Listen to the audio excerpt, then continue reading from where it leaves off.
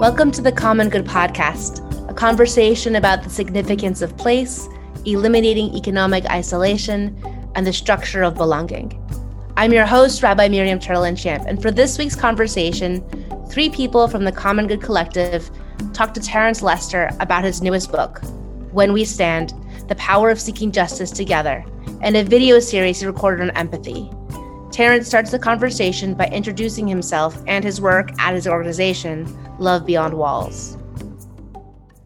My name is Terence Lester. I am the founder and executive director of Love Beyond Walls. We're based in Atlanta, Georgia. We do work specifically around narrative justice, and we build intentional relationships with people without an address as a way of including them in the much larger framework of society and culture, but also providing critical resources to balance the scales of inequity to help them escape homelessness. And so we've been doing this work for about 7 years, and I'm oftentimes asked, why this work? I was 16 and a half years old when I decided to run away from home. I remember having all of my clothes in two trash bags. I landed at this gas station and I was begging for change at this gas station. This guy walks up to me because it was late at night, and he asked me, he says, "Young man, what are you doing out here? Don't you have school tomorrow?" And I just kind of brushed that off, and I said, I need change to try to get somewhere, because I had to use the payphone, and payphones required change back then. He reluctantly gave me those coins, and I picked up the phone and I called Mr. Moore. Well, my friend Eric, his father is Mr. Moore. I called Eric first, and I said, "Hey, E, do you think your family would allow me to come over to get something to eat? Because I think I may be sleeping in a park tonight." And you could hear the hesitancy on the phone. It got quiet. And then he says, "Sure, I'll be right back." He put down the phone. You could hear his footsteps going across the floor. And then he comes back all excited and he says, "Come on over. My family loves you." Yeah. And so I remember the long drive over with hardly any gas in my car. And I arrived, and, flash forward to Mr. Moore walking out of the house with, food in his in one hand. And he walks up to the car, and he has me roll down the window even more. And he tells me to look at him in his eyes. It's probably the first time in my life I was ever able to look at a man in his eyes. And I'm 16 and a half years old without any fear, right? And he looks at me and he says, "You know what you are?" And I said, "What is that?" He says, "You are a leader." Man, I tell you, I didn't feel like a leader at that moment, because here it is. I'm, about to sleep in a car. I feel socially excluded, even in the context of my own family. This guy saw something good in me. He later became a mentor to me, encouraged me to finish high school, put myself through college, marry my wife, and eventually showed me how the struggles of my youth could be leveraged in a way to actually advocate on behalf of other people going through the same experiences. And so he was one of the catalytic people in my life that encouraged me to pursue a formal organization, or starting a formal organization. And the first year that I started Love Beyond Walls, he passed away. Wow, what a story. Thanks for sharing that. So you used the term towards the beginning of that. The term was narrative justice. Unpack that for us a little bit. There are dominant narratives that persist in society and culture about people who are impoverished or poor. Oftentimes in my talks, talk about who controls the narratives or the frames, the mental frames of those who are experiencing these inequalities. And oftentimes those narratives are controlled by people who have never been someone who has experienced homelessness. Those narratives paint a false identity or a false picture of who people really are that wrestle with impoverishment or the experience of homelessness, right? And those narratives can also be very damaging, because when people feed into those narratives that build social constructions about people experiencing homelessness, then people have this very criminal view of people who are poor. The language like poor people are lazy, or people experiencing homelessness or addicted to drugs and alcohol, or those persons have mental health issues, or they don't have any morals or values or character, etc. Right? And so we allow those social constructions to feed how we view people. And what I'm talking about is if we're going to act justly, then those narratives that have been very destructive and dehumanizing to people who are living on the margins need to be torn down. And that's when we come in and we say, we're going to strip the microphone away from those who hold the dominant narratives, and we're going to put it back in the hands of people who can tell their own stories, have their dignity affirmed by, having their voices not silenced. There was a time in my life where I used to feed into this idea, we're going to be a voice to the voiceless. That's false. Everybody has a voice. There's some that has been silenced, and there's others who are given a platform to have their narratives shared. Narrative justice is correcting the false narratives that persist of those who are marginalized, who are excluded, who are overlooked, and who are deemed invisible in society and culture.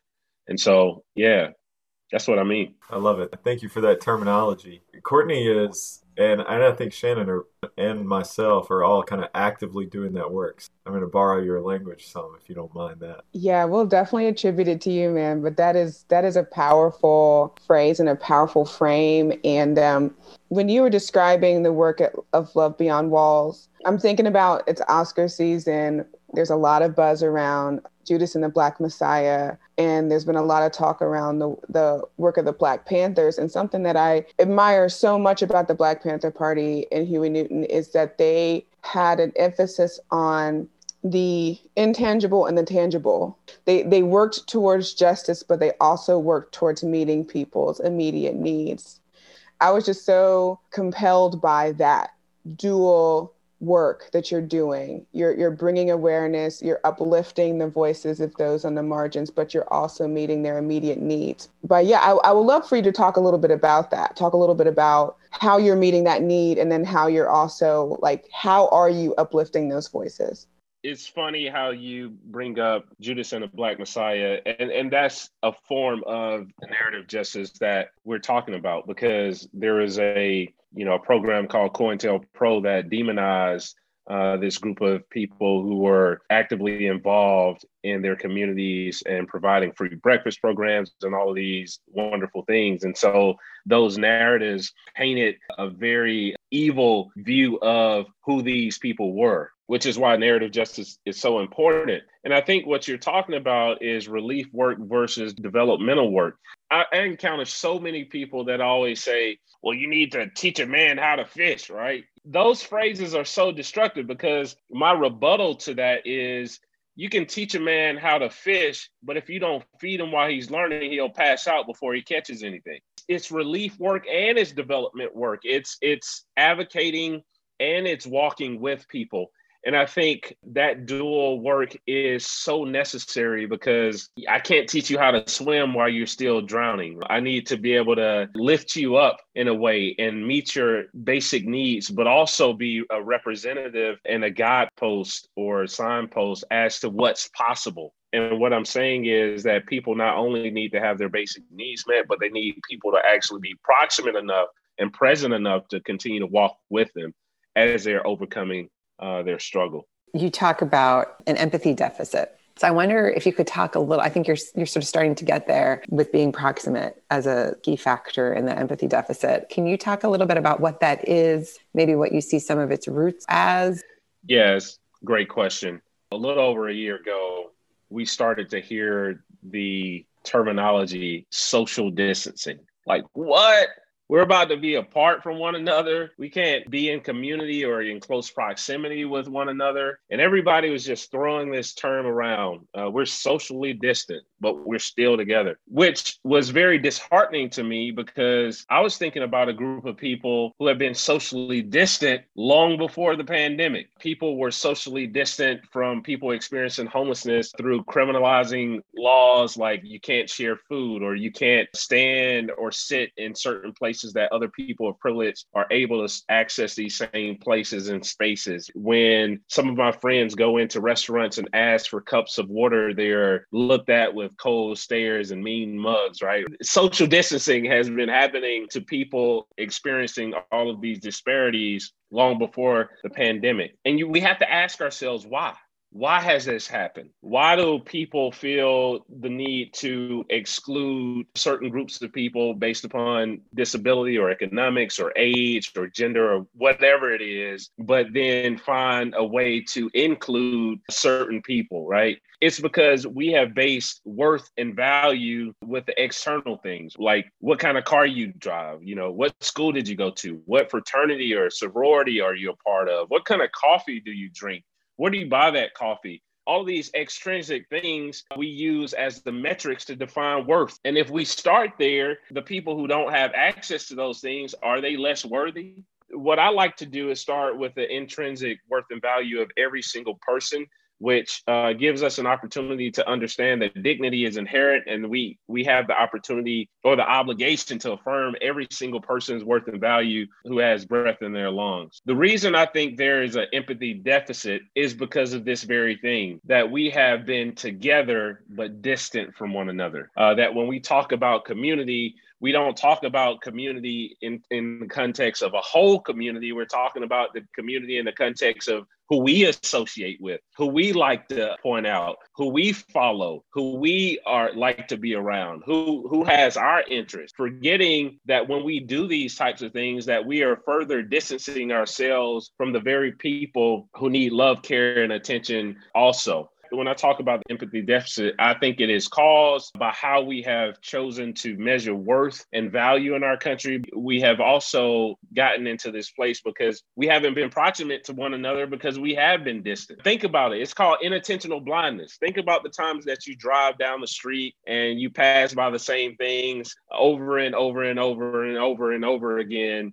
And then finally, you don't even remember when you pass the thing, it's just there. That's the same approach that we take with people, with spaces, with communities. We pass by them so much, we become inattentionally blind to them where we don't even notice them anymore. And that is a form of distance. When things erupt like racial tension, when we get a real sense of what voter suppression looks like, the disparities that happen, then we're like shocked, like, oh, wow, like, when did that happen? Well, it's always been happening, but we have not made ourselves available to be compassionate and open ourselves up to understand the world of another. Henry Nouwen talks about compassion. He says real and true compassion is when you leave your world and enter into the world of another, to weep with those who weep, to suffer with those who suffer, to mourn with those who mourn, etc. He's going on in this order, telling us that true compassion is really emptying of yourself to understand the world of another. And I think that's what we're missing right now.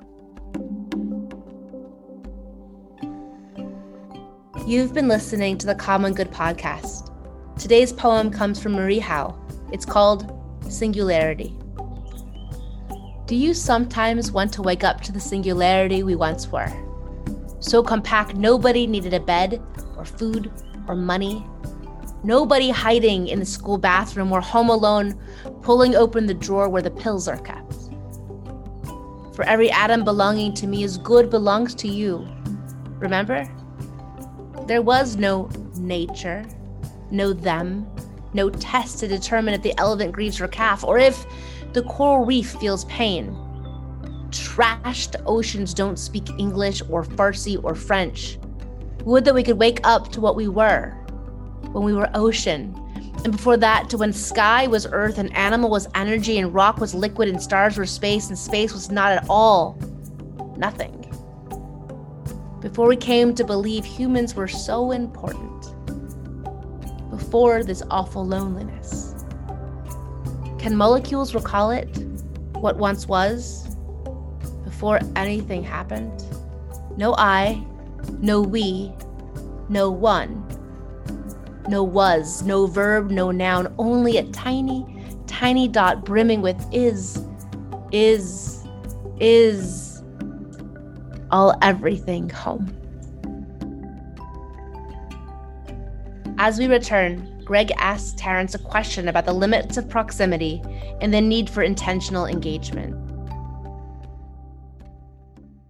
The excerpt that we had from your book that we've been reading and that I hope we'll share a little bit begins with the story of you driving through a neighborhood that has all the sort of the signs of, the legacy of racial oppression and of entrenched poverty. And then all of a sudden you turn the corner and you're in this space of gentrification, right? And it begins to look very different. I think about that a lot in the context that I work in, that just being close together physically is not sufficient to solve that empathy gap. It takes some other practices to get there, including listening to one another and this narrative justice work that you're doing.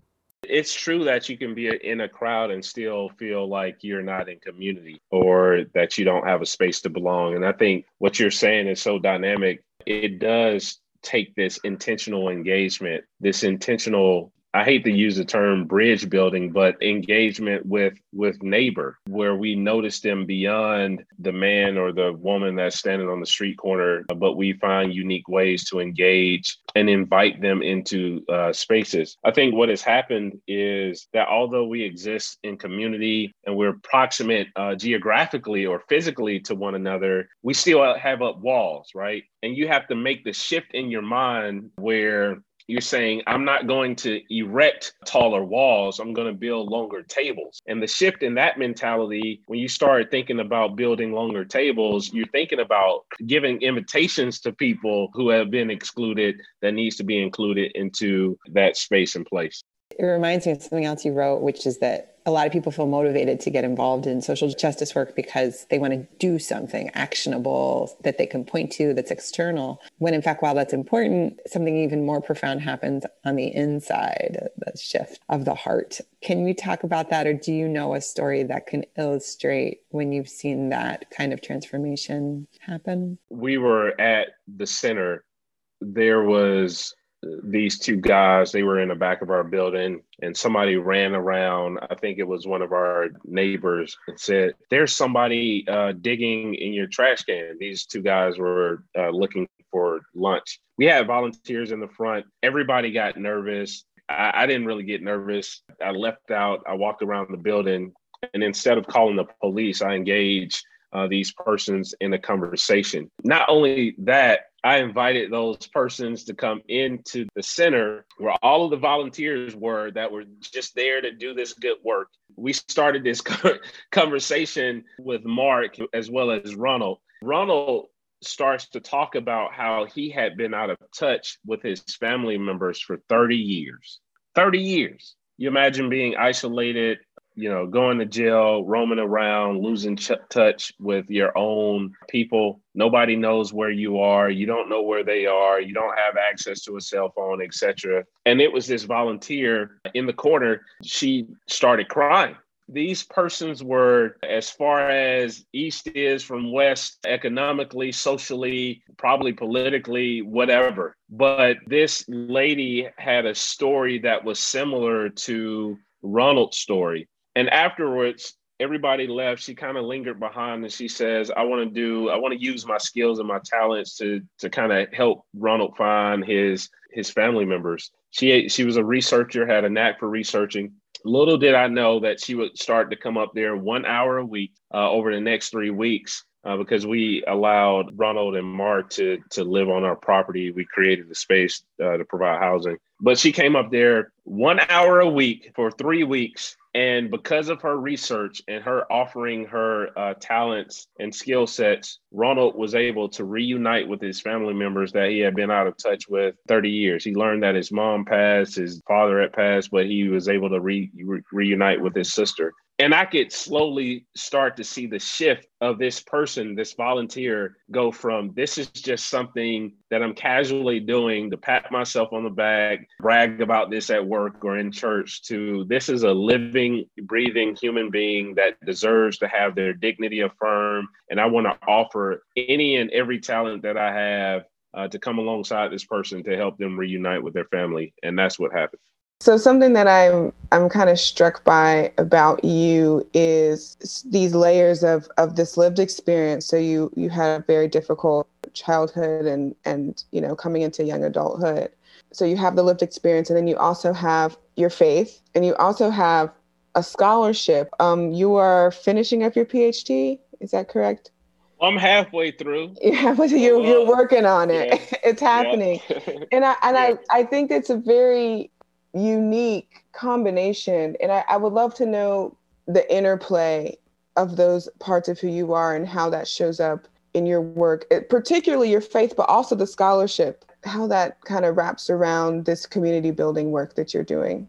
Normally, when I viewed the academy, it was always from a distance. When I was overcoming a lot of the obstacles, like this sort of elitism that happens in the academy, who's able to access education, whose knowledge is being accessed, what authors, etc., are people reading, and all of these different things. And then I slowly started to realize, as I started to build like my own personal library and do my own independent scholarship, I would have these beautiful conversations with some elders in my community that helped me to see that I had something special to bring to the table, that I had something special to contribute to society. My story was unique within itself, and it didn't have to be cookie cutter in a way that fits the natural or traditional mold of what we view as scholarship. And once I realized that I had something to offer, I then started to realize that research could be used for social change, that there is a special place with research, that we're not just researching for the sake of researching and having things sit on a shelf where only those who have access to universities and are elite can access this information, but I can actually use and leverage these ideas or this new knowledge to teach and to educate and to build empathy, but also to empower people in community. I'm doing a public policy PhD, and even knowing that the hidden power dynamics of politics, where politicians use this hidden power dynamic called the law of non-decisions. The law of non-decisions gives a politician the ability to leave off of the public agenda or the agenda the interests and concerns of a community member. And the connection between that and what drives apathy in dense areas and communities where people are saying, well, why don't I see the issues that are plaguing these communities talked about? It's because somebody that is in power is leveraging this law of non-decision that you don't even know about. How do you access or mobilize people in the community to realize their own strengths and their own powers, etc., so they can discover their sense of self and their voices where they can speak up about issues? Knowing that information and just sitting with that, it doesn't do anything. It doesn't change anything. But if I know the information and I can teach other nonprofit leaders or even people in the community, then maybe people will show up at a meeting and say, hey, council member, that's not right. Or a question like, why are council meetings happening when everybody who is deemed poor at work? You know what I mean? Like, and that's also a hidden power dynamic of helping bad policies to be passed and all this stuff. And so the education can be used as a way to create more social change. That's what I'm on a journey of, not to just empower myself, but to use what I'm being empowered with to create change around me. Thanks for listening. Join the Common Good Collective this Thursday, April 29th for a jazz listening party with special guests Day Ramir Gonzalez, Greg Jarrell, and John McKnight. Find the registration link in the show notes along with everyone's bios, as well as the links to Terrence's book and his video series. You can find more information about the Common Good Collective at commongood.cc. The Common Good is hosted by me, Rabbi Miriam Turlinchamp, and produced by one of my favorite people, Joey Taylor, with music from Jeff Gorman.